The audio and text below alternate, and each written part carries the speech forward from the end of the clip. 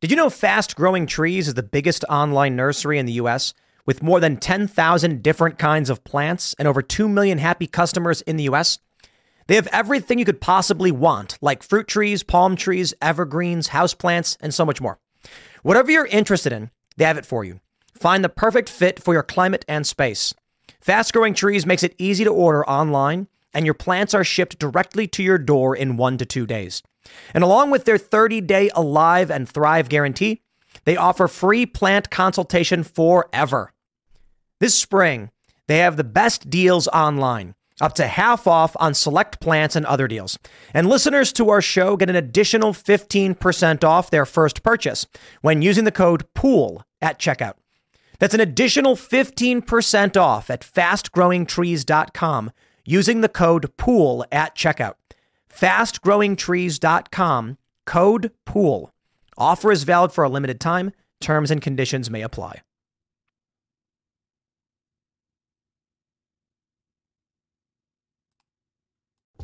Make sure to go to timcast.com, click join us, and become a member to support this podcast and all the work we do, and you'll get access to exclusive uncensored segments from Timcast IRL and way more. Now, let's jump into the first story.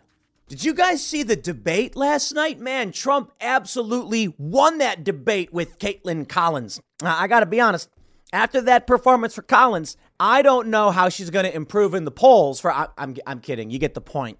May as well have been Kaitlan Collins running for president. She was just trying to debate Donald Trump nonstop, and she was wrong. The most frustrating thing about last night's town hall with Donald Trump is that Kaitlan Collins tries jumping in saying, no, Trump, you're wrong. But actually, half the time, she was wrong. This is the problem with CNN.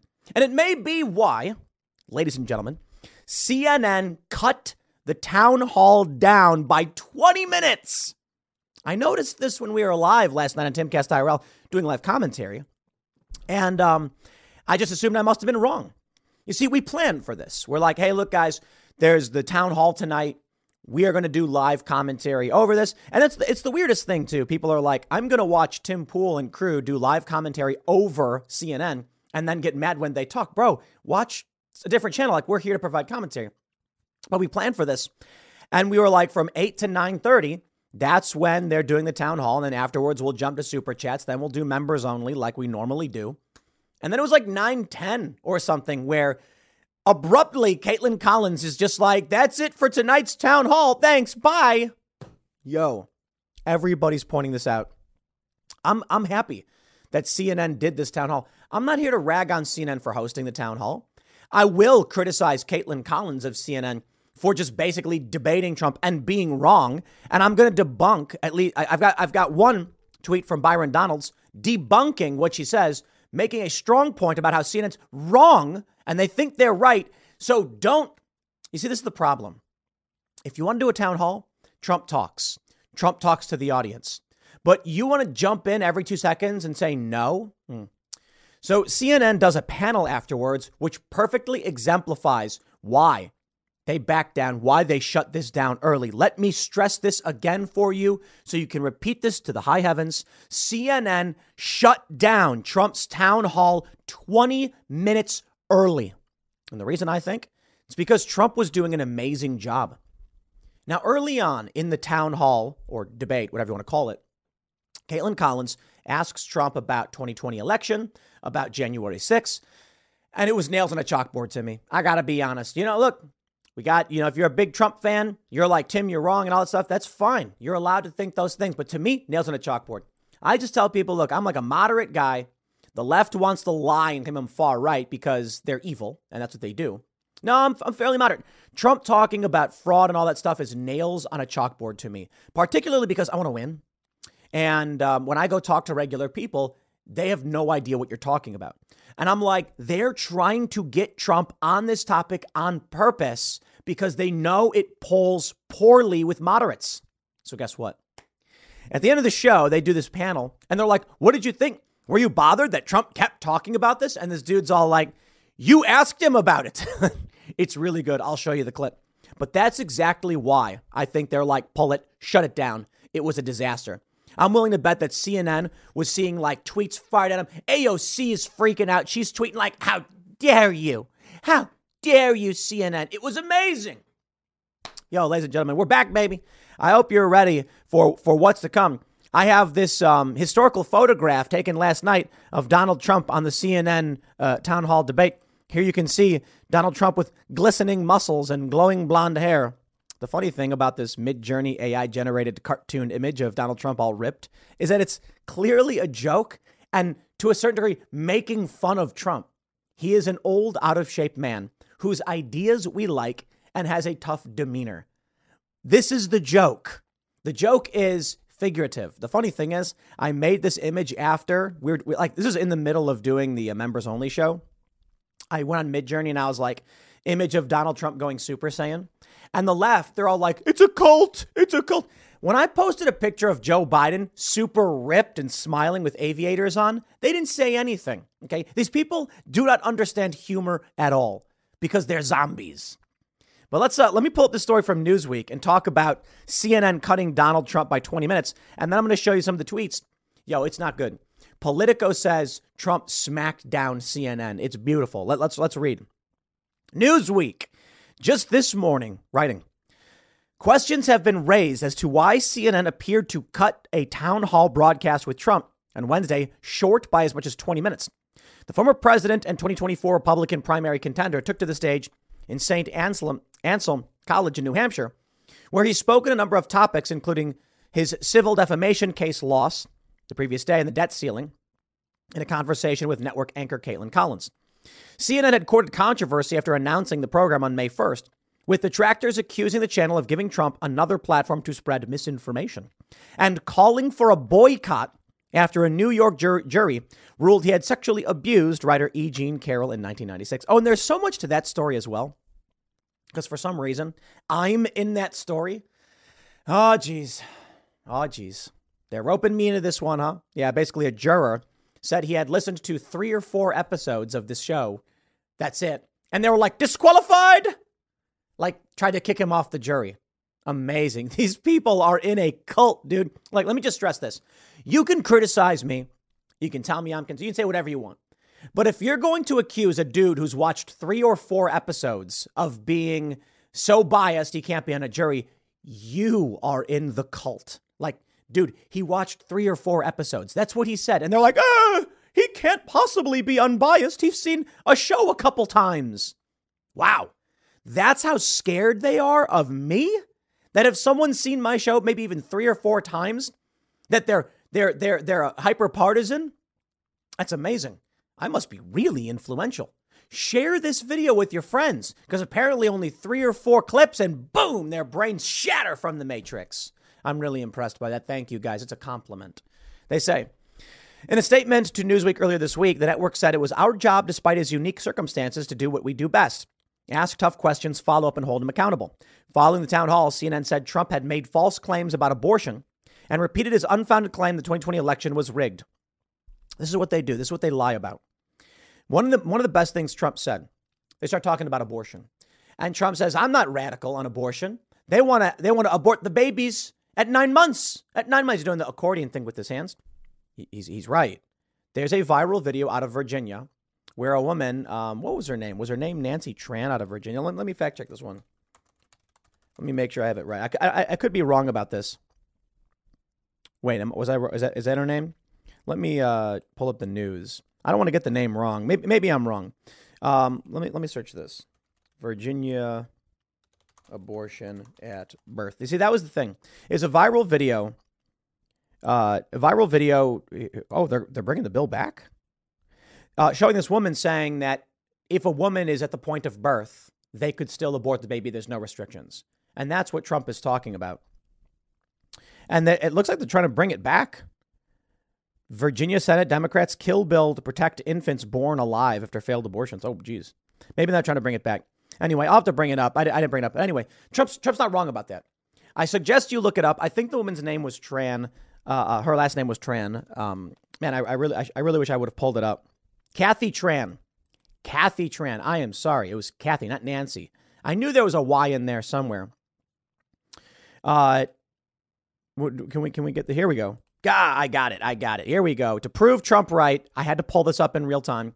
Virginia bill would legalize abortion up to birth. National Review. News Guard certified. 85 out of 100. Generally credible. Do you think they just made this up? Democratic delegate Kathy Trent has introduced a bill in the House of Delegates that would legalize abortion up to birth.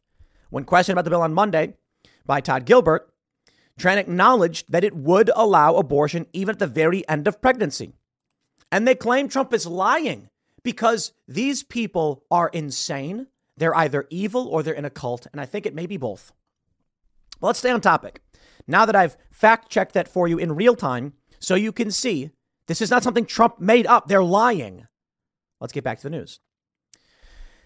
Dylan Byers, a senior correspondent at Puck News, tweeted on Wednesday, the town hall was scheduled as a 90-minute broadcast, though the network expected the actual event to go as long as 75 minutes. Yes, it was 90 minutes. That's what was reported across the board because we planned for it. They shut it down early. Have you seen the price of gold lately? It's hitting all-time highs. And when it comes to investing in gold, check out Noble Gold Investments. They have a track record of excellence that's second to none. Just look at their thousands of five-star reviews on Trustpilot, Google, and the Better Business Bureau.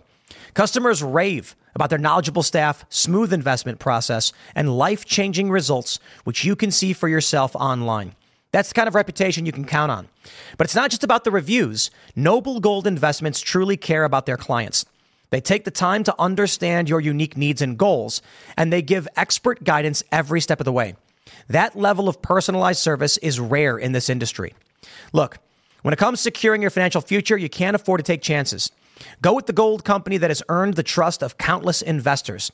Visit noblegoldinvestments.com/Tim Pool today and discover why Noble Gold Investments is the only choice for smart, secure gold investments.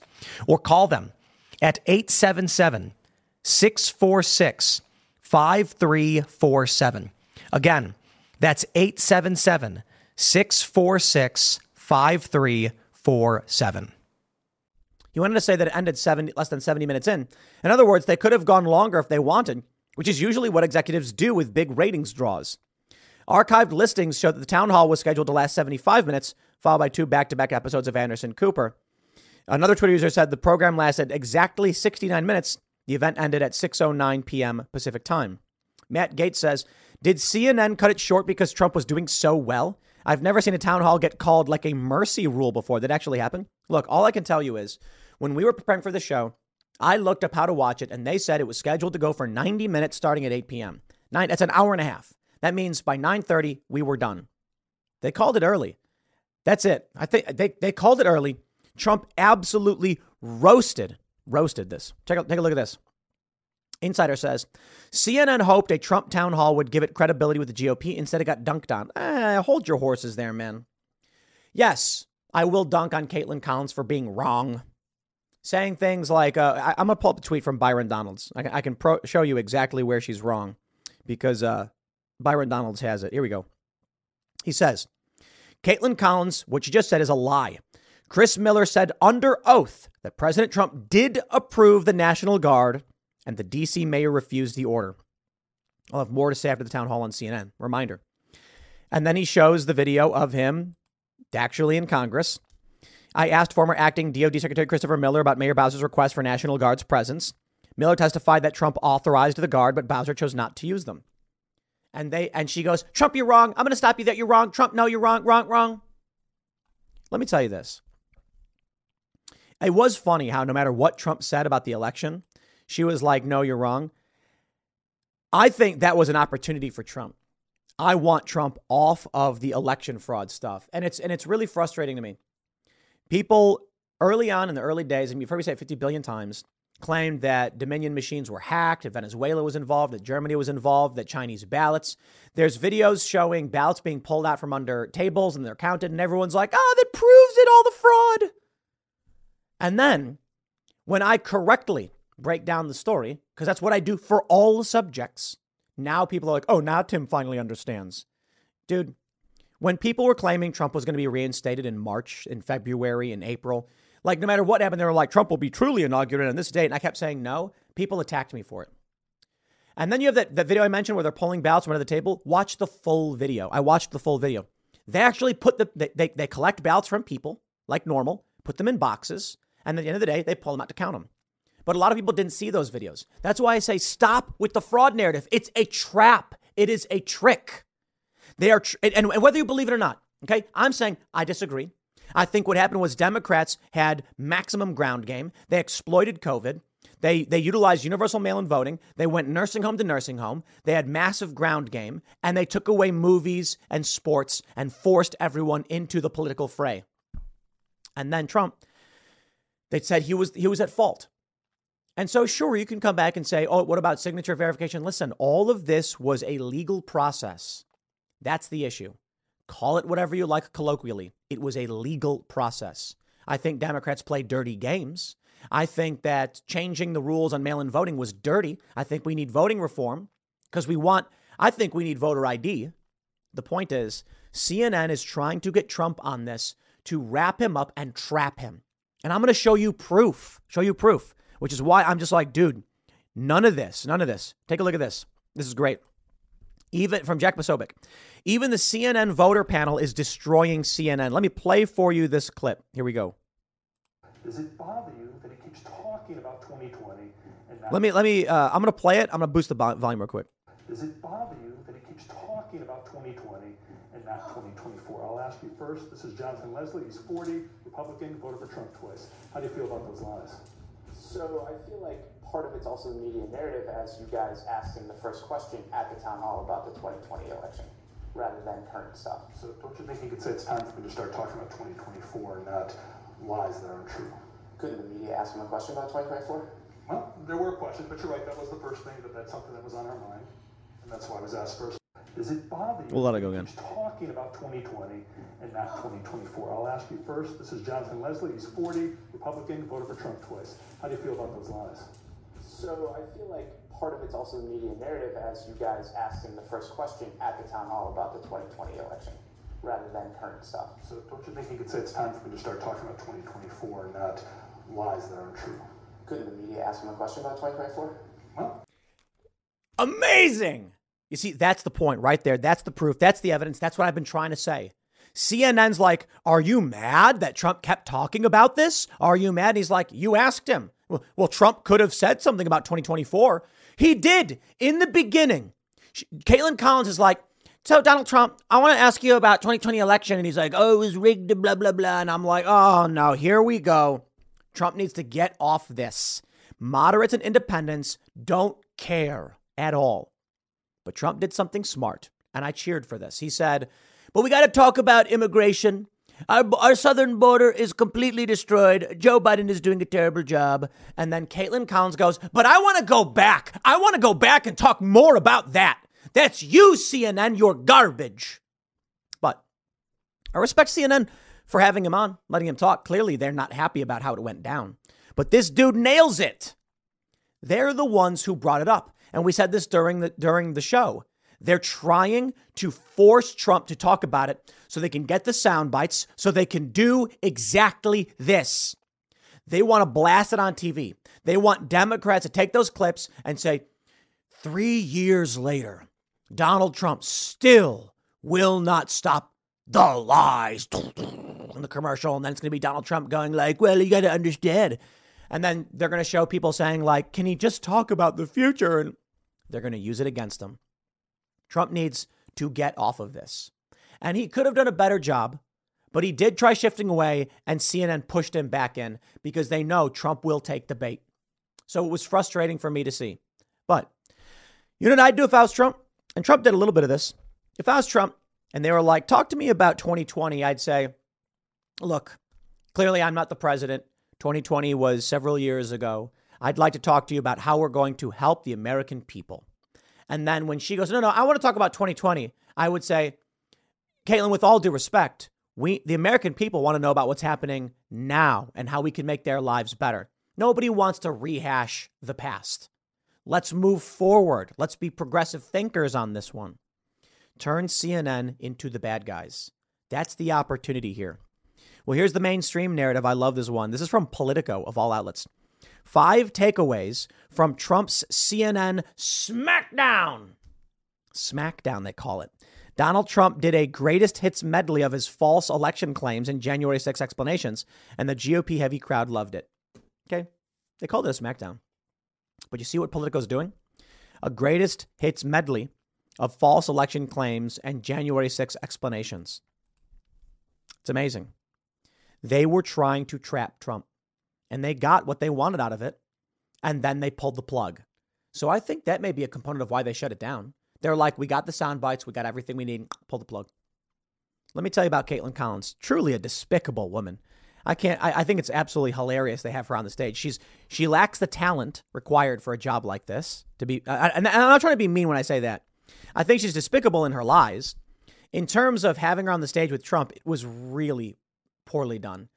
CNN, guys, listen, Kaitlan Collins, good reporter, in terms of personality, not an anchor stage presence. This is a big mistake. You are not cultivating strong talent here.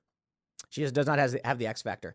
When you look at a Megyn Kelly, you see, or even like Dana Bash, you see presence.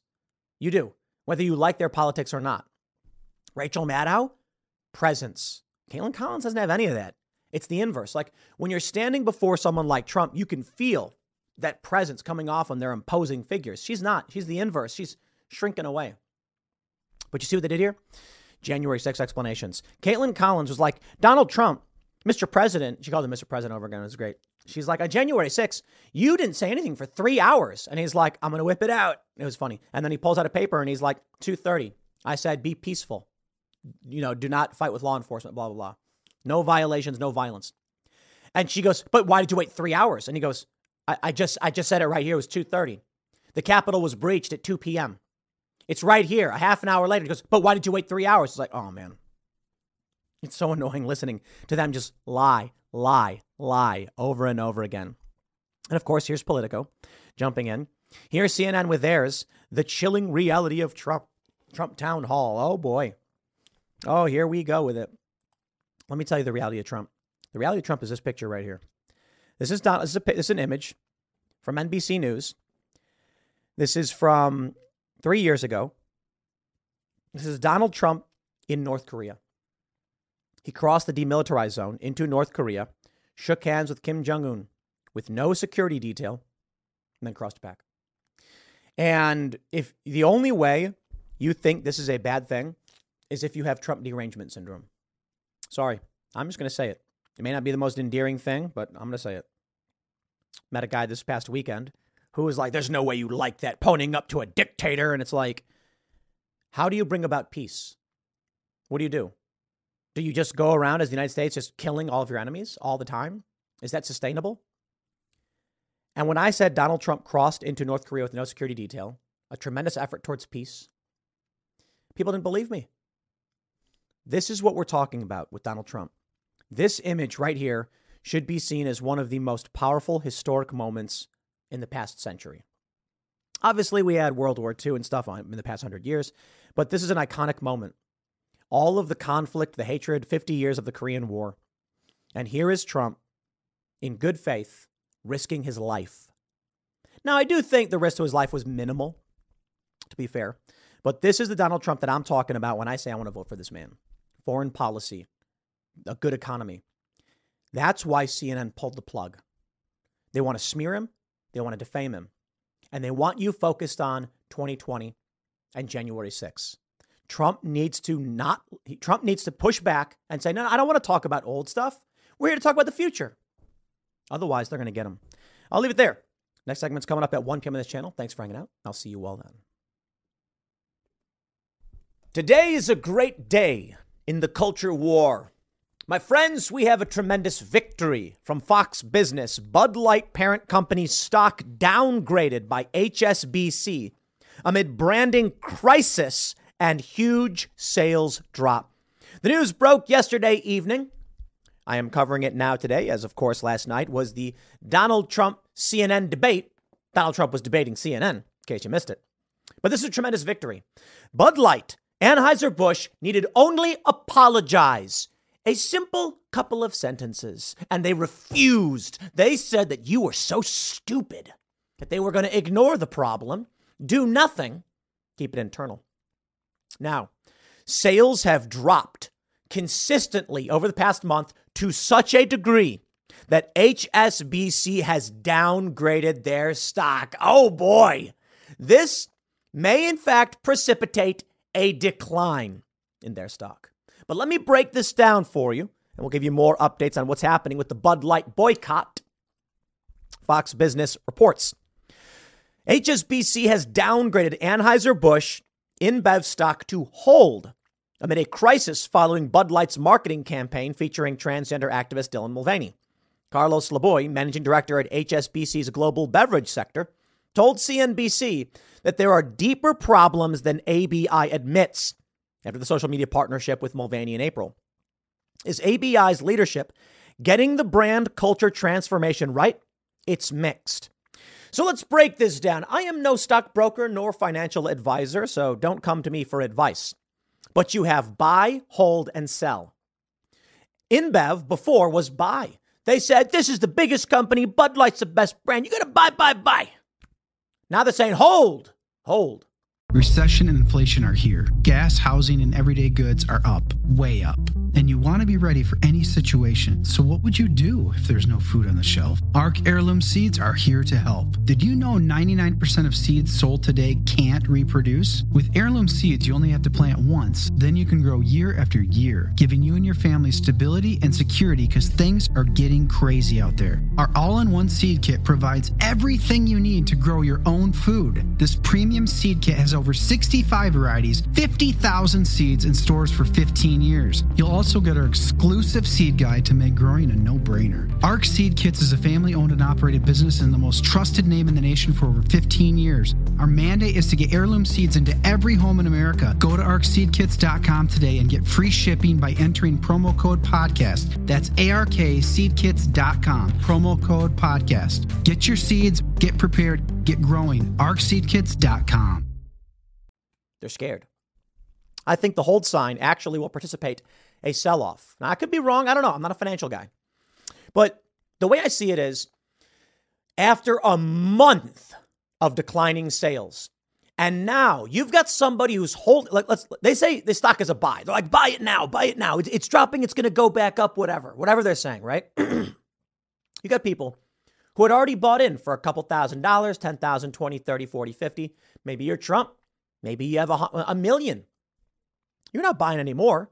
You've already got your Anheuser-Busch. Now the stock is stagnant. Dropped a little bit, actually. You're losing money. Go stagnant. Now they're saying, hold. Don't buy anymore.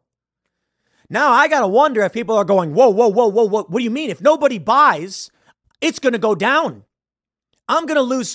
If nobody's buying this stock and then anybody sells, because they will, maybe on the weekend they want to clear some cash, it's going to drop. I better sell it now before everybody else does.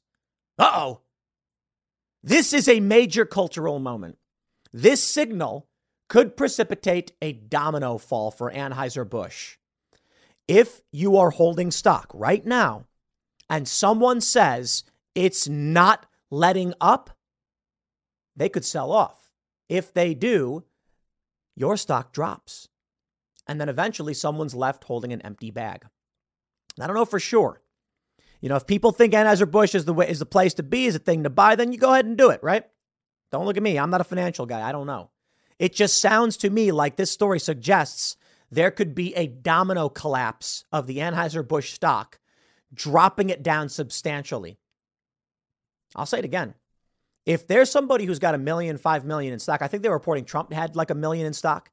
If he's like, I don't want to be holding this, I'm getting bad press, it's a bad investment, and he dumps his stock, price goes down. If people see price going down, and HSBC is saying not to buy, they're not saying sell, they're saying don't buy, it ain't coming back, baby.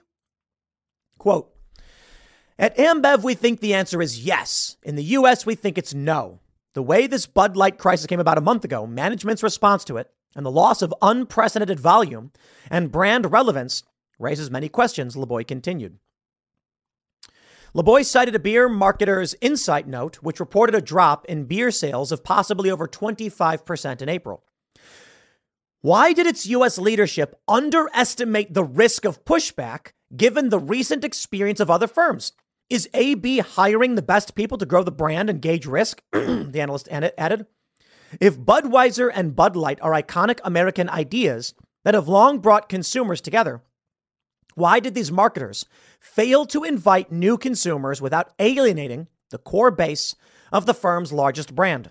Ambev is a Brazilian brewery also owned by Anheuser-Busch InBev. In the first 3 weeks of April, sales in the U.S. of Bud Light dropped to the equivalent of 1% of the company's global volume for that time period. Sales of Bud Light in retail stores also fell by 21.4% in the week ending April 22nd, when compared to the same time last year. In comparison, Coors Light and Miller Lite saw their sales increase nearly 21%. I'm not going to tell anybody what to do. I don't want to do any of that. I'm just saying it looks like people are dumping their stock in Anheuser-Busch InBev, and they're buying stock in Coors Light, Miller Lite. They say that in hard times, the one thing you can count on is alcohol. Because when people are happy, they drink, and when they're sad, they drink. So it seems like it makes sense people are going to want to have some of their money in an alcohol beverage company. I don't think that company right now is Anheuser-Busch. The situation has impacted our people, and especially our frontline workers, the delivery drivers, sales reps, our wholesalers, Bud owners, and servers, AB InBev CEO Michael DeCara said on an earnings call. Wow. And right now, what is Fox News saying? 4,200 people are reading this article as I read it myself. Oh boy. It's getting bad. It's getting bad, and we're winning that Bud Light fight. I don't even know if an apology will cut it. And I've been saying this again. They could have apologized. They chose not to. Well, that's on them now. They're being boycotted by gay bars in Chicago, which is likely going to spread. And Bud Light has become the beer of homosexual men. And I always try to preface this. I'm not saying that to disparage anybody. I'm just saying Bud Light is now synonymous with being a homosexual. And I mean that in the factual basis, literal sense, I'm not trying to be derisive or anything like that. You know, some people might be like, he's just trying to insult people. No, I'm not saying that. I'm saying with the cast of the Book of Mormon going, thank you, Bud Light, and cracking beers and drinking it, and Dylan Mulvaney, you will now be perceived to be a leftist homosexual man if you drink this beer. This is what we're seeing on the street. This is what we're seeing outside. Nobody wants to drink it because they don't want to be associated with it. And that's powerful. It sends a big message. We have this story from Outkick. Dylan Mulvaney claims he's having trouble sleeping after Bud Light disaster. Dylan Mulvaney responded to the backlash against him by claiming he can't sleep at night. Mulvaney and Bud Light have been facing intense scrutiny, this we know. The backlash was swift, this we understand. It's true I'm having trouble sleeping, Mulvaney claimed to the Dear Schuyler podcast. The trans activist and social media personality further reacted to the criticism and added, in a weird way, it has been a blessing to sort of break that break that people-pleasing mentality because there's no way of winning those people over. Incredibly, Dylan Mulvaney is talking about everyone. There's no way to win over everyone. It's regular people at Fenway Park who are not buying Bud Light. Let me tell you how the internet works, my friends. Ocasio-Cortez is not a prominent personality. She's famous, but in the true sense of this country, she is not relevant to the average person. Here's what happens online. Let's say in every city there is one person who would like Ocasio-Cortez. In the real world, they don't have meetings, they don't meet up, they don't protest, they're one person. Online, they all congregate. In physical reality, it's difficult to find large portions of the population who will stand shoulder to shoulder cheering, yay, AOC. Online, you can find them spat all over the country, and they can come together in a digital space, seemingly standing next to each other. That's what's going on with Dylan Mulvaney. If you brought Dylan Mulvaney out to, I love this example, MGM National Harbor. The reason I do is because it's a major entertainment center in a major metropolitan area. You've got the National Harbor Pier with the Ferris wheel and the restaurants. There's a big casino and shopping center and steakhouse. And everybody in the D.C. area and tourists are in this place. Or we could say Times Square, whatever. But, you know, I live in the D.C. area, so that's what I say. Dylan Mulvaney in this place would be booed and jeered. Regular people would be like, what is this? This weird, psychotic Audrey Hepburn male performance is off-putting. It's nails on a chalkboard to the average person. But online, to the zombie horde of NPCs, they just do whatever they're told to do. So I'd put it this way. As I put it to Lance from the Surfs, when we had him on the show, shout out. If you went to National Harbor and loudly proclaimed your views, would anyone agree with you? And he said, no, probably not. But this is an urban, liberal center. And you don't think these people would agree with you? You are in a cult. I love it. So Dylan Mulvaney is saying, I can't win these people over. You're talking about average people, regular people in this place. They would all be like, nah, what is this? I'm not doing that. Get out of here with that. And that's the point. Mulvaney may have 10 million followers, but that is a microscopic fraction of people compared to the general public. Now, you take someone like, let's name Taylor Swift, even Kanye West, despite all of the weird political stuff. You bring Kanye West out in the public, the average person's cheering for him, despite the things he says. And that's kind of a problem, you know. But he came back out and later, what did he say? He watched Jonah Hill and now he likes Jewish people. Oh, jeez. This is what they say. They say that Timcast is an extremist far-right podcast, despite the fact that I'm like a pro-choice traditional liberal, because they're in a cult, because they've lost their minds. So when my opinions are reflected in polling by regular people, if you go to independent voters and on average, and you ask them about political opinions, yeah, strong overlap with me.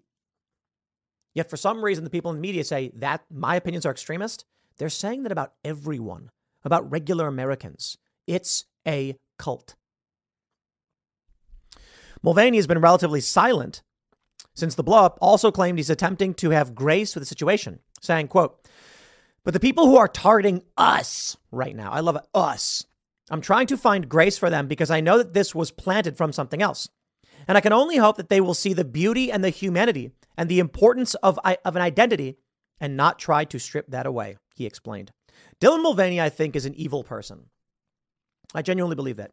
But I don't believe Dylan Mulvaney is maliciously evil. I believe that Dylan Mulvaney is the banality of evil. You have an individual who is doing whatever necessary to be famous. It is more of dominoes falling over than intentional acts.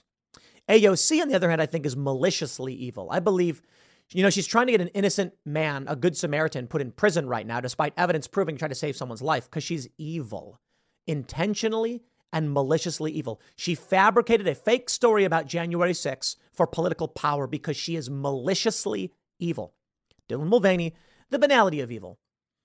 Dylan Mulvaney, I don't believe to be a person of great intellect. Dylan Mulvaney made a post on TikTok, and TikTok's algorithm decided we're going to make this famous. And now Dylan Mulvaney isn't smart enough to understand what's going on. Dylan Mulvaney propagates an evil and corrupt system. That's just reality. And I'm not saying Dylan Mulvaney is going like, yeah, I'm going to destroy the world. I'm saying that Dylan Mulvaney is a product of the algorithmic crisis, which is death, destruction, and chaos. The banality of evil.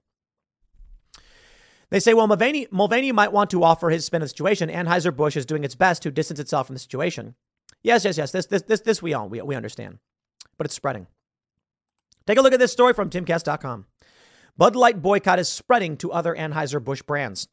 Company may be in a no-win situation as gay bars are ditching Anheuser-Busch beer. Adrian Norman writes for timcast.com. Over the same time period this year, Bud Light's competitor saw a boost in their sales. But as more people learn of the other beverages held in Anheuser-Busch's portfolio, the fallout from the backlash over Bud Light's partnership is now spreading to other beer products. The St. Louis Business Journal reported the following numbers. Budweiser is down 11.4%. Michelob Ultra, 4.4%. Busch Light, 1.8%. Natty Light, 5.2%. If you're in college, if you're some frat bro, Bud Light says they don't like you. So you show up and you're like, let's get some beers for the party. Normally you'd grab Natty Light or something, just some garbage beer that gets you drunk, or Bud Light. Now you walk in and you won't buy it because you don't want people to think you're gay. I mean, that's really funny, isn't it? They don't understand. These regular frat bro dudes, these regular young guys in their 20s, They're still wearing t-shirts and baseball caps. They're still trying to pick up chicks at the bar. The weirdo cultists and people like Dylan Mulvaney live in the internet world of furries and otherkin and gender ideology. Go out to a college bar and I'll tell you what you're going to see. Young women scantily clad, trying to hook up with guys, and guys trying to impress the girls. And no guy is going to intentionally try and make himself look gay when trying to pick up a woman, unless you're dealing with that weird trope of the guy who pretends to be gay to pick up a chick, which is just not real. Doesn't happen. The dudes are going to want to go to a bar and want to be impressive and fun and not be seen as effeminate and weak. Now, the left can say it all day and night. They can try and talk about how women want a sensitive guy or something like that. No, they don't. Some do, most don't. Women want confident men, charming, collected, kind, but assertive. This is a misconception from so many of these incels, that women want a guy who's going to walk up to them and spit on them and insult them. They want a guy who's going to be strong and prove he's a good provider and protector. He's going to bring you a beer. He's going to sit down and he's going to be like, tell me about yourself. And she's going to say, well, I don't like that necklace. And be like, well, I love this necklace. What don't you like about it? The common thing is women will say something. And if the guy is demure and weak and says, you're so pretty, that's unattractive. She wants a guy who's going to be like, I know what I like. I know why I like it. He's going to be like, I'm not drinking Bud Light. You want me to look like some weirdo in here? Nobody's drinking that stuff. And she's going to be like, well, that's bigoted. I don't care. I don't like it. I'm not going to drink it. That's impressive. I got to tell you, I just got to say, there are a lot of these guys who pretend to be male feminists to try and get laid. And it works for a lot of them. Don't get me wrong. But I tell you, I'm not going to speak for every single woman, but at least in many of these scenarios, it is unappealing to be a weak, pathetic, effeminate male feminist. I mean, just go and look at it. I mean, it's funny that we have these stereotypes and these tropes, yet the left would try and deny their reality. Every joke has its truth, and there's a reason why we come up with these tropes. Now, they're not always correct. Like Asians being good at math is not because Asians are genetically predisposed to being good at math. It's because there is a culture that developed where Asian parents are very strict with education. That's it. That's it. Any white person or black person or Latino person could be the exact same way. It's just cultural. But that's why the stereotype exists, cultural reasons. And for those cultural reasons, I'm telling you, you are likely not going to see college-age dudes buying Bud Light. And for the most part, they probably don't care. I think most people don't care. It's only 20% down, meaning 1 in 5 will buy it and doesn't care. I'm just saying it's significant. It's spreading to their other brands. And here we go. Look at this. We're here for that. Levi's CEO says it's growing its gender-neutral line because there is definitely consumer appetite for that when asked about Bud Light's Dylan Mulvaney fiasco. I don't wear Levi's. They're like the worst jeans ever. And aren't Levi's starts like the OG blue jeans? I don't wear any of that garbage. They suck. No, for real, like they don't fit very well and they're stiff. You know what I like wearing? And I'm not saying it's a better brand or anything. I don't know. Maybe they're woke too. I like Volcom. I got Volcom jeans. I've always worn them because I'm a skater. I think I'm wearing a Volcom shirt right here. Yeah, I'm wearing, I don't know if you can see it, a Volcom shirt. And the jeans that I'm wearing are like it's blue jean, 1% spandex. So they got some give, some stretch. So when you skate, you get better range than the stiff garbage denim of Levi's. But I'll tell you this, I got no problem boycotting that garbage product. And I do wear blue jeans. But play the game, Levi's. Play the game. Nike, I've never been a fan of. Levi's, I won't buy either. Get woke, go broke. There was a card shop, a game shop near me when I was in Jersey. They put up that far left psycho flag signifying Antifa or whatever. I'm not going to that place. It's a cult symbol. You might as well put a swastika on your building. Now, of course, if you're in the cult, you're offended by that statement. But I don't think anybody who actually understands what a cult is and is outside the cult would disagree. They're just two extremist ideologies. I'm not interested in being around any of them. You got a sickle and a hammer? Not interested. You got a swastika? Not interested. You got the pride flag with the triangle and the circle and all that other weird stuff? I ain't going anywhere near your business because you're in a cult and you are dangerous, violent people. And I see it even in West Virginia, but I'll steer clear of it. I don't care. Y'all can't shame me They try and do that thing. Why are you so obsessed with people's genitals? Bro, your words mean nothing. Your boos mean nothing. I've seen what makes you cheer. Okay, I will tell you how I feel, and how I feel I am fine with feeling that way. And I've always been that way. So, Levi's and any other company that wants to embrace this, I don't care. Do it. I'm not going to buy your product. That's how I've always felt. If Anheuser-Busch wants to double down and spit in my face, I will not buy Anheuser-Busch products. And now it looks like their stock is going to tank because they got downgraded. And it looks like the people who hold that stock are going to lose a lot of money. And if they want to, fine. I don't care. They can do whatever they want. But keep playing that game. Keep playing that game. Good luck. I wish you the best. I got no beef. I'm out. We buy Yuengling now. Not like we ever bought Bud Light in the first place. We would buy craft local brewery beers as it was. But you know, we bought Bud Light not that long ago. I think we were doing like a barbecue. We had the 4th of July coming up. Oh, this is going to be so sweet. I want to stress it. The 4th of July is coming, my friends. We're about 2 months away. Let us make sure we remind all of our friends, do not buy any Anheuser-Busch beer for the 4th of July. If you're on the East Coast, Yuengling is a delicious beer. And they posted a photograph of someone holding a beer with an American flag. That's a beer for you. Oldest brewery in this country. How about that? Next segment's coming up at 4 p.m. on this channel. Thanks for hanging out, and I'll see you all then. Come gather round, and I'd like to tell you a story about a man in New York who has no home. He goes by the name of Fred Innocent. That's actually his name, by the way. And in this story, this poor, desperate man was seeking to relieve his bowel of human waste. And he needed some way to clean himself afterward. You're already probably pissed off at this segment. And unfortunately for this man, the only thing that he could find was a flag. A flag representing a psychotic far-left ideology.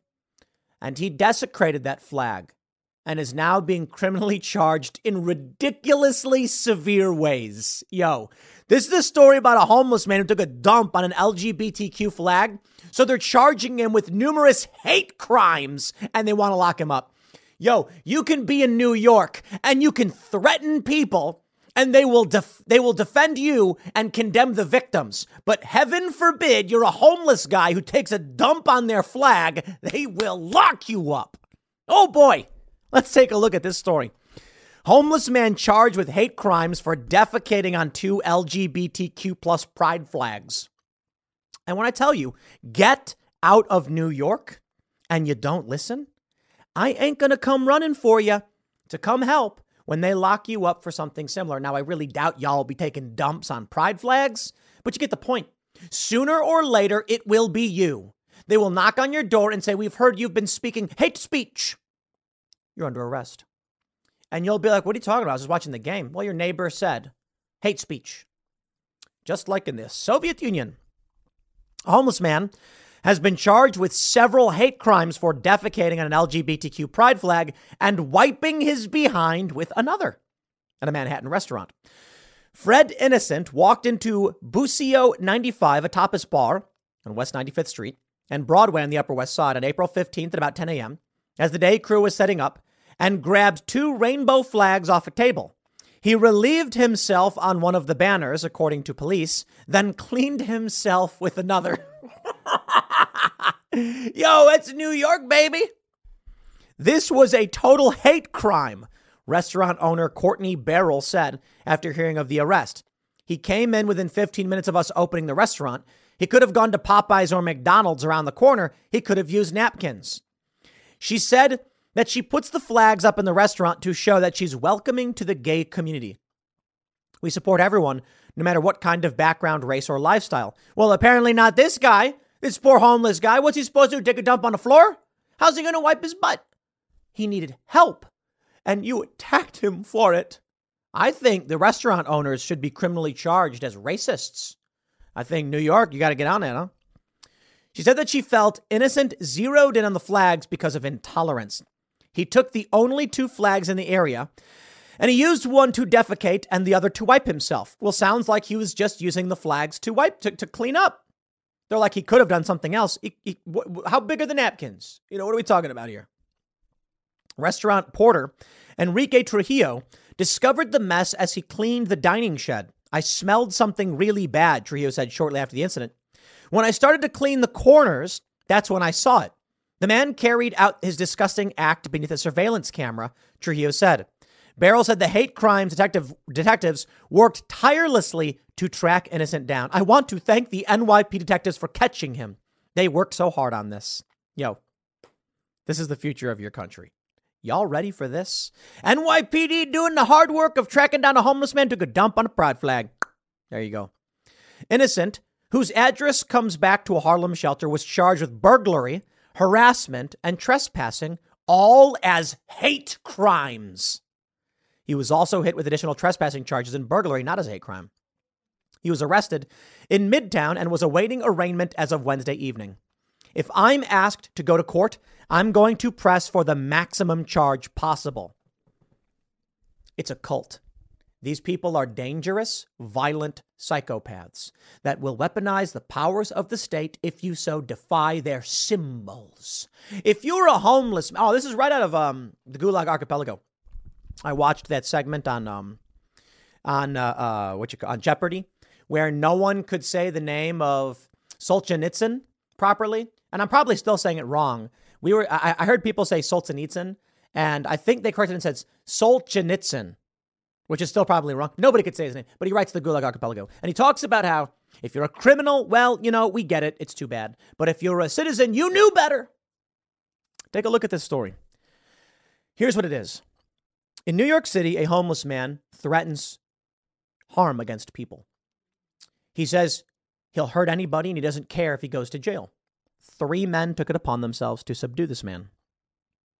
The man died.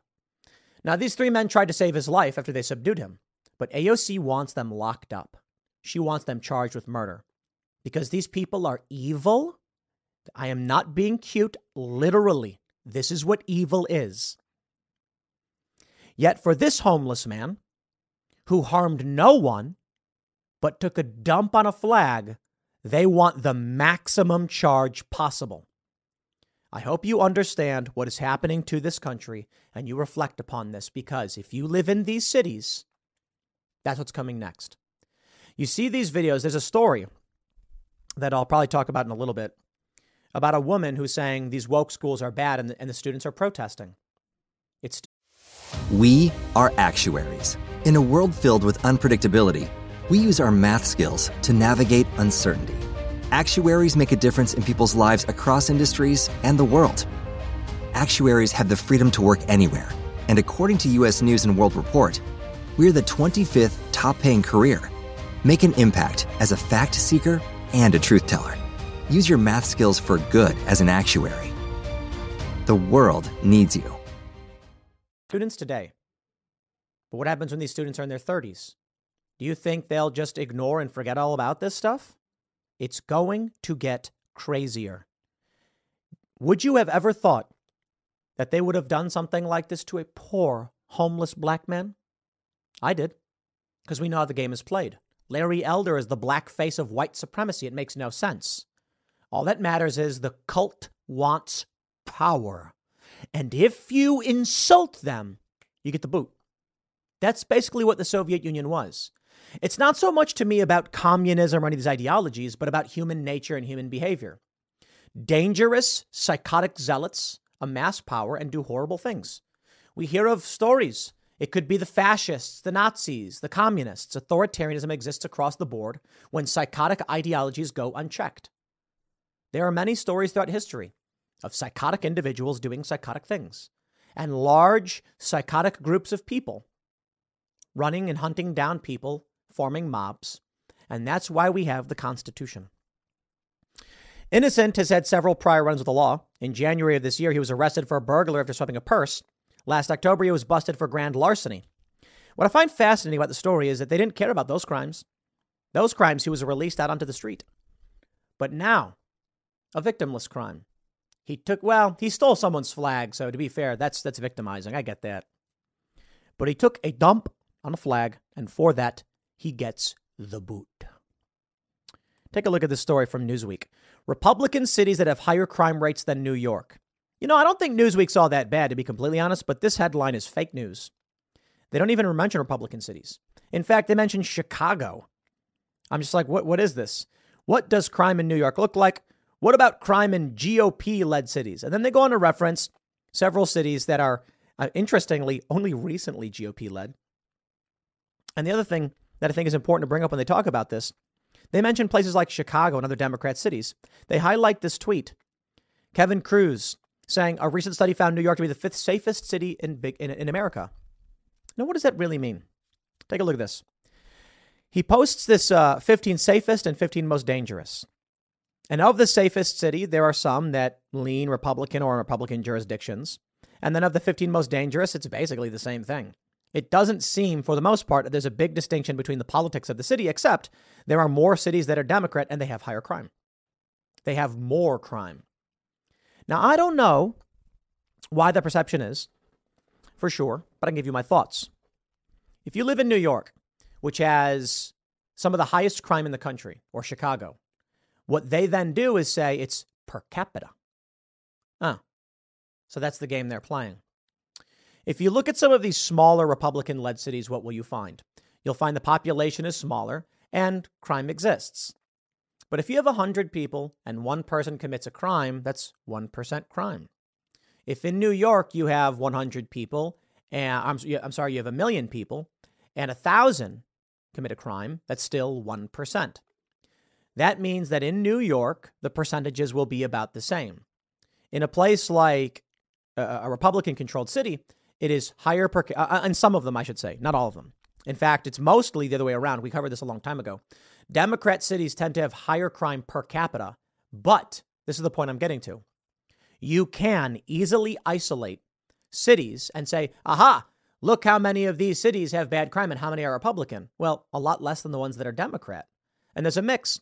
The most dangerous cities, St. Louis, Mobile, Alabama, Birmingham, Baltimore, Memphis, Tennessee, Detroit, doesn't sound overwhelmingly Republican. But either way, I don't care if it's true. It doesn't affect me. It doesn't bother me. If there's crime in these cities, so be it. The issue is who is trying to solve the problem and who offers you an option. Typically, in Republican-controlled jurisdictions, you have a right to keep and bear arms and defend yourself. There may be more crime. It's unfortunate, but that's a place that I would prefer. I prefer to be in a place where I have the ability to protect myself in the event there is crime. And I'm not convinced it's actually true what they're claiming. There are some cities that have Republican. I think Mobile, Alabama is Republican. It does have high crime. Then you look at a place like New York and you can see the problem with their crime. They allow criminals to run rampant, which brings us to the most important point. Is New York actually all that safe, or are they just not stopping crime? Here's what you need to understand about these stats. If in Mobile, Alabama, they arrest every criminal and track that, you will see a high rate of crime. If in New York City, they don't stop criminals, you will see a low rate of crime. And that's exactly what we see in many of these places. Crimes in New York go unreported. Police don't want to write things down. I had a cab driver literally try to kidnap me, and I had to jump out of the car while moving, and the cops threatened me with arrest because they don't want to deal with it. So the real question is much more complicated than just where is the higher crime. The real question is, one, fair point. Yes, there are Republican cities with higher crime than Democrat cities. Absolutely. That's a problem. Not here to play games or defending Republicans and act like they're perfect. The real question is, if you're in New York City and you get mercilessly beaten, will they stop the criminal? Likely not. In a lot of instances, sure, but they'll release them right away. If you defecate on a pride flag, you'll get locked up with the maximum charge. If you're in one of these Republican jurisdictions, they probably will arrest this person and stop them. And does that mean that crime isn't being tracked the same in Democrat cities? We know that's true. So either way, I don't care if Democrats want to live that way. That's my point. If you want to live in New York and go to prison for crapping on a flag, go ahead and live there. I'm just not going to defend you. Don't care. And if you want to live in a Republican-controlled jurisdiction that has more crime, but you have the right to defend yourself, that I get. Pick your poison, right? That's New York for you. I'll leave it there. Next segment's coming up at 6 p.m. on this channel. Thanks for hanging out, and I'll see you all then. I'm really excited for this segment because it's an opportunity for me to, it's an excuse for me to crack open this delicious Jeremy's chocolate she-her candy bar and partake in a delicious piece of some of the finest chocolate I've ever had. But I'll hold off for now because I'm going to be talking to you about a news story. So maybe I'll have this delicious piece of chocolate in just a bit. Woke college puts professor on leave for handing out Jeremy's chocolate. Bravo, college professor. This is an amazing story. A woke California community college put a history professor on a nutty version of a double secret probation for the offense of handing out Jeremy's chocolate bars to students. Woo! David Richardson, a self-described gay conservative, stocked a bowl of candies with Jeremy's he-him, she-her chocolate bars, inviting Madera Community College students at an open house to help themselves. According to George Washington University law professor and blogger Jonathan Turley, school officials apparently took the act as an endorsement of the gender binary, the science-supported proposition that humans are either male or female. Richardson told Turley he has been suspended, banned from non-public spaces on campus, and denied access to his email as the school investigates him for serious misconduct. Richardson, 33, said that a staff member started taking pictures of the candy bars and kept trying to bait me, but nothing happened until he received a letter Monday, just the news reported. Treating students to the chocolate bars sold by the Daily Wire created a hostile work environment. It's chocolate! These people are a cult. Please understand, it's a cult. When you can't give someone a piece of chocolate, there's no writing on it. There's nothing on the chocolate. It just says Jeremy's chocolate. If you can't give someone a piece of chocolate without them trying to take your job away, they are a cult. We got to spread that message. A hostile work environment? They claimed it constituted harassment and discrimination against colleagues based on gender. What? Richardson is already in the middle of a lawsuit against the State Center Community College District, which he sued after it sanctioned him for his behavior during a mandatory pronoun etiquette seminar that was led by a trans-identifying professor in October 2021. Jeremy's Chocolate launched at the beginning of March after Hershey's used a man as one of the faces of the She Bar on the day of Women's History Month. Within days, chocolate company started by Daily Wire co-CEO Jeremy Boring sold more than 500,000 candy bars. We ordered on air live, I think 2,000. I think we ordered 2,000 of these bars. They're almost all gone. And I feel kind of bad because the Timcast staff are going to get fat because they're eating too many of them. Now, I got to be honest, Jeremy. They're mostly eating the she-her bar because people don't want to eat Jeremy Boring's chocolate bar with nuts in it. I could be a little more crass, but I like the nuts one. I have an almond allergy, though. So I mostly prefer the she-her milk chocolate bar. But I'd like to stress this, too. Like, there's nothing. It just says she-her.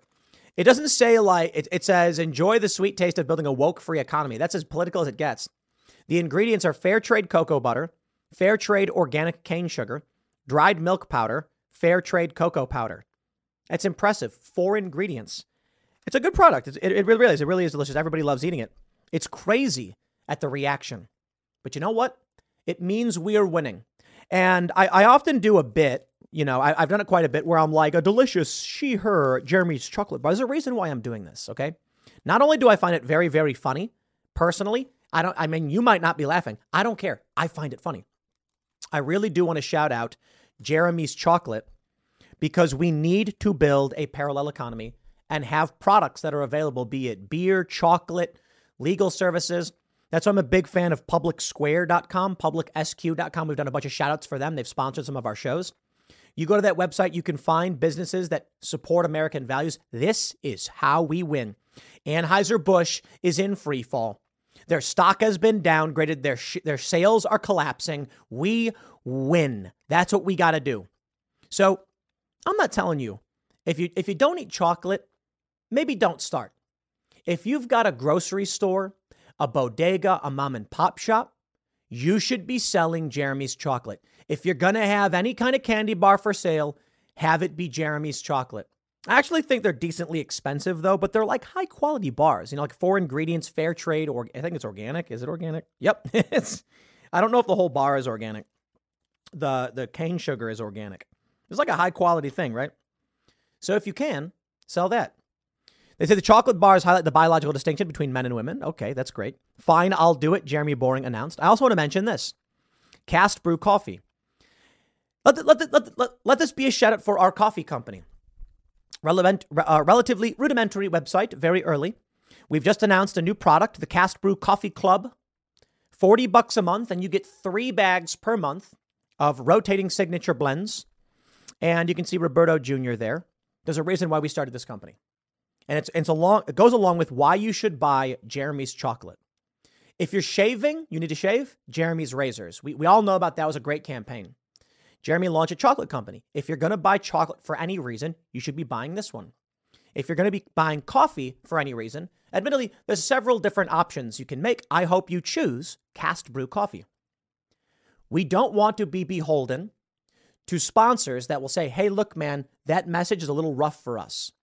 We don't want managers who are going to be like, just be careful about how you say certain. No, we're going to say things the way we want to say them. So what we did? We launched our own coffee company, Cast Brew Coffee, with 4 different roasts available. And we want you to get your coffee from us if you do. Now, admittedly, I'm not here to play games. It's $16, $15.99 for our signature blends. And it's $12.99 for our general blends, like Colombian and French roast. We have Unwoke, which is a decaf, Sleepy Joe decaf. One's light and one's dark. We'll get them up soon. We're going to do Mr. Bocas Pumpkin Spice Experience, signature blends. I get it. You go on Amazon.com, guess what? You can get $5, 12-ounce coffee of Colombian or whatever. If you want Amazon to profit off of your money, by all means do it. This stuff, I'm gonna lay it down for you straight. We are not making money right now. We expect to make money. It is profitable for us to sell Cast Brew Coffee and to sponsor ourselves and push back against woke corporations. Absolutely. But I'm just going to tell you guys, we sold out. We sold out of Rise with Roberto Jr. and we're back ordered actually. So we're in production on the next batch because it was all made fresh. And I think we're back ordered on some of the Appalachian Nights. Colombian and French roast are still widely available. I have to personally put in a ton of money so that we can make the products to sell. It's crazy, actually. I'm looking at the numbers and I'm like, how is it that I need to spend more money? Like, didn't we sell this and turn a profit? We did, but the profit margins aren't that high. So that means we are getting so many sales, we have to reinvest more over and over and over again, which is a good thing. We've sold a lot of coffee product. Now, I'm not doing this segment just to shout at the fact that we did. I want to highlight, starting off with Jeremy's chocolate and shouting out Jeremy Boring and their chocolate bars and their candy and the things they're working on, because I think we all need to do it. I hope Jeremy Boring makes $100 million off of selling chocolate. I hope all of the stores in conservative areas stop selling Hershey's and start selling Jeremy's. The challenge? It's more expensive. It's higher quality, but it's more expensive. That's the same thing that's true for Cast Brew Coffee. It's higher quality and it's more expensive. We have our blends, Appalachian Nights and Rise with Roberto Jr. We tested and we chose. Colombian French roast are your basic Colombian and French roast that we source. We're going to have a few more blends. I hope you guys sign up for the Cast Brew Coffee Club Cast Brew Mix, because then you'll get 3 bags per month and it's slightly cheaper. It's $40 a month as opposed to what would probably be like $43 to $45. So it's a little bit cheaper. And then after 6 months, the price actually drops. This needs to be updated. It says $1 off after your 12th order. We're going to drop that one down a little bit, but the profit margins aren't super high. We're just trying to build that parallel economy, contribute to it, and we hope that you will too. And it's tough. But here's my goal with this. The reason why I want Jeremy to succeed, the reason why, and the other Jeremy too, Jeremy Hambley, the quartering with Coffee Brand Coffee, another option you can buy if you're interested in more coffee. And they're a much bigger company than ours. I'm less concerned with selling a coffee product. I'm more concerned with the physical spaces. We want to set up coffee shops, cafes all over the country. It's really hard. We've got one in the works. I'm wondering what I can do to ramp up and speed up this process. How can we make it so that in every suburban shopping district, there is a Cast Brew coffee shop? I don't care about the money. And you're never supposed to say that to an investor. I care about people coming in, and when they go to buy a product, there's Steven Crowder, there's Viva Fry, there's Timcast, Sticks Hexenhammer. There is legitimate, honest content that people can see and learn from and be exposed to that culture in physical spaces and hang out with each other. So we can start taking over these spaces. And when it comes to massive corporate influence, it's not all going to be woke corporations. We are going to push back. The Cast Brew Coffee Club, Cast Brew Mix, I hope that we can one day get so large that we can rival some of these big energy drink companies. We can sponsor big cultural events. They've got like the Red Bull people jumping off buildings and whatever. I want to do all of that. I want to take this space and I want to say no to the woke insanity. Shout out to Jeremy's Chocolate and the companies that are being built. And shout out to publicsq.com. Guys, we vote with our dollars. Disney is bleeding subscribers. Netflix lost a ton of subscribers. Budweiser is dropping. We are winning this. So I tell you what you do. Buy Jeremy's Chocolate if you got an event coming up and you need some kind of snack. You got an office? Let me do this. Let's go ham. If you've got a corporate office and they give you a budget and say, get snacks for the break room, you buy Jeremy's Chocolate, you buy Cast Brew Coffee. And you don't say much else. You don't need to go to people and say, the reason I bought this chocolate was for political reasons. You don't need to do that. You don't need to go to them and say, the reason I bought the coffee is to support a political... No. You don't need to do any of that. You just say to your company, we're going to source from Cast Brew from now on. We're going to have Cast Brew coffee in our break room because we buy coffee. And it's good, high quality coffee. Organic. And you know what's going to happen? No one's going to bat an eye. They're going to come and be like, oh, Cast Brew, that's cool. And they don't got to learn anything. But you know what will happen?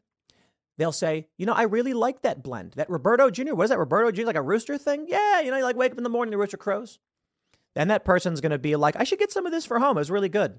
They're going to go to their friends. They're going to say, my office ordered this coffee. It's really good. Cast Brew. They have a great dark roast. I'll get you some for Christmas. Their website's castbrew.com.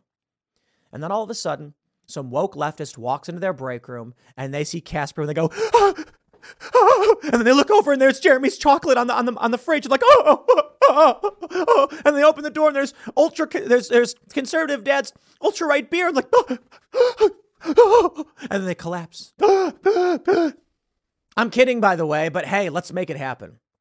Shout out to all the companies that are standing up for American values and pushing back in the parallel economy. I'll leave it there. Next segment's coming up in a few minutes. Stick around and I'll see you all shortly. It has been announced that Ron DeSantis will mandate E-Verify to prevent illegal immigrants from getting jobs in Florida. And on the surface, it sounds incredible. It'll protect the U.S. economy. It'll mainly protect the Florida economy. But there are concerns from many people, including Thomas Massey, that this will be weaponized against all of us. It will be the basis for which they introduce medical mandates like the vaccine mandate. The E-Verify system can stop you from getting a job unless you possess certain credentials, in which case it could be used for more vaccine mandates. Now, Thomas Massey says he's voting no on this at the federal level because it will be used against us. Ron DeSantis is in favor of it, which makes me wonder, with all of the really great things that Ron DeSantis does, is it just surface level? Does he need a more in-depth view? I believe Ron DeSantis is the greatest governor this country has. I think he's a tremendous leader, but I think he's got bad people around him. I think he's getting good advice in certain areas, but they need to dig deeper and address this kind of issue. Because right now they're bragging about it, and they're getting some heat because of it. The Post-Millennial reports, on Wednesday, Florida Governor Ron DeSantis signed a new anti-illegal immigration bill into law. Senate Bill 1718 was created to help the state crack down on those working without the proper paperwork and impose stricter penalties on human traffickers. I mean, all of those sound like really good things. DeSantis said he expects the legislation, which will take effect July 1st, to make a big difference, noting that with his signature, Florida had become the largest state in the nation to make the migrant worker detection system E-Verify mandatory. Now, I'll pause right there. Libertarian and anarchist arguments often don't sway me. They usually go for the slippery slope line. And they are correct. It's not a fallacy. Slippery slope is real. But my attitude is, if DeSantis says we intend to ban illegal immigrant workers in this state, that's the intention. If someone exploits that for evil reasons, they could have done so to begin with. They already had vaccine mandates. So I'm not going to cry that they're like, we're cracking down on bad thing simply because at some point they may crack down on other bad or on other thing or restrict you in certain ways. That is to say, I view these things isolated. Stopping illegal immigrants from taking American jobs is a good thing for this country. If someone seeks to exploit that, that is what we must stop. You see my point? We don't say, Ron DeSantis did a good thing, but it's actually bad because later on down the line, someone could do a bad thing. No, I say, if at any point someone tries to weaponize this against us, we must resist. It's also like guns, right? That's the thing.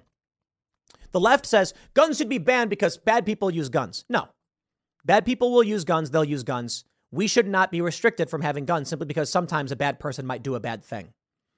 If you're concerned the government will weaponize it against you, that's like saying people shouldn't have guns because the government can use them too. You see? Here's the story breaking. Governor DeSantis announces signing an anti-illegal immigration bill mandating E-Verify. Post Millennial says under the new legislation, businesses with more than 25 employees who knowingly hire illegal immigrants could face fines of up to $10,000 and have their licenses revoked. Civilians who assist illegal migrants could also be slapped with felony charges. Excuse me. Working while undocumented has long been illegal. However, in most parts of the country, enforcement is nearly impossible. With the new E-Verify system, however, the government is able to keep tabs on employees by comparing I-9 form information provided by an employer with the Department of Homeland Security records and Social Security Administration to confirm employment eligibility. The law also requires that hospitals keep track of how many patients are in the country illegally and prohibits counties from issuing IDs to undocumented migrants. Do they mean in the county illegally? Those engaged in human trafficking, I believe country, will also face much harsher penalties. Anyone caught smuggling a minor or more than 5 people into the state will have committed a third-degree felony. The penalty also applies to any trafficker who already has a prior conviction for such a crime. People are going to come if they get benefits, DeSantis explained. So what you want to do is say there's not benefits for coming illegally. You're either here as a native or you come here legally. Those are two fine things. But to come across the border and end up getting benefits in Florida does not make sense. He went on to state, at the end of the day, you wouldn't have the illegal immigration problem if you didn't have a lot of people who are facilitating this in our country. In Florida, we're doing it legal and we're doing it right. I like it. I do. Again, I know a lot of people are ragging on DeSantis. A lot of people are saying E-Verify is bad, but I will stress that point again before we jump into the DeSantis war room stuff. Just because bad things could happen later doesn't mean we don't do good things now. I had this conversation with Michael Malice in Austin. I said, I think we should ban TikTok. It's a surgical maneuver against one bad thing.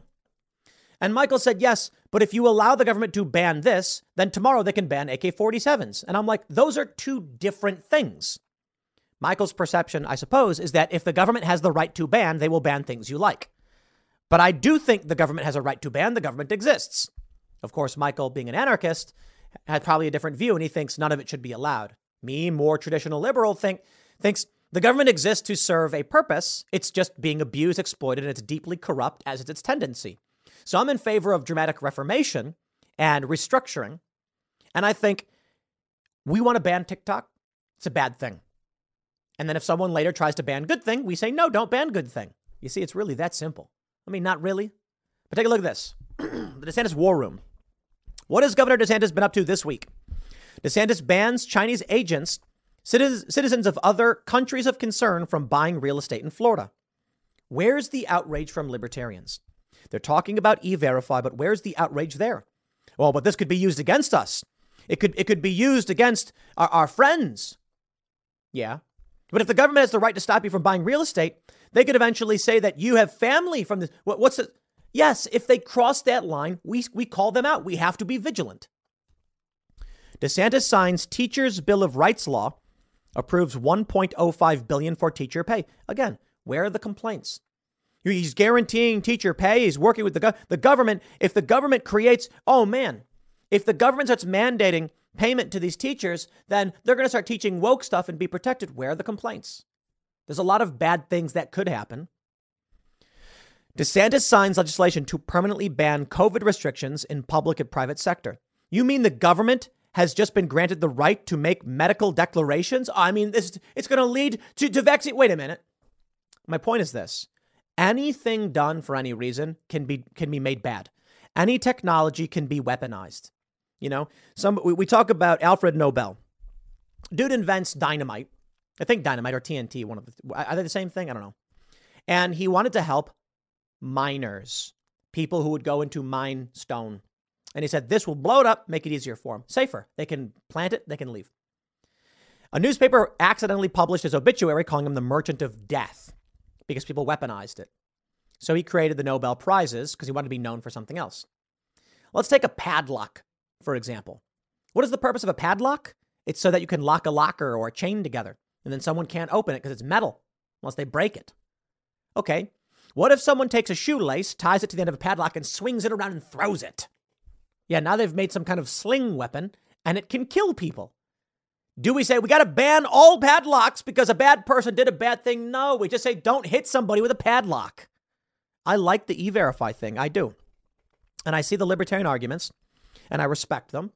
And I think, okay, moving forward, what we need to do, make sure these things are not exploited. But it means you have to work all day, every day. Take a look at this. Governor DeSantis is making Florida the first state in the country to ban gain-of-function research. But if he's banning gain-of-function research, then tomorrow they can ban any medical research. And now there's going to be cures for disease we'll never get. No. Case-by-case basis.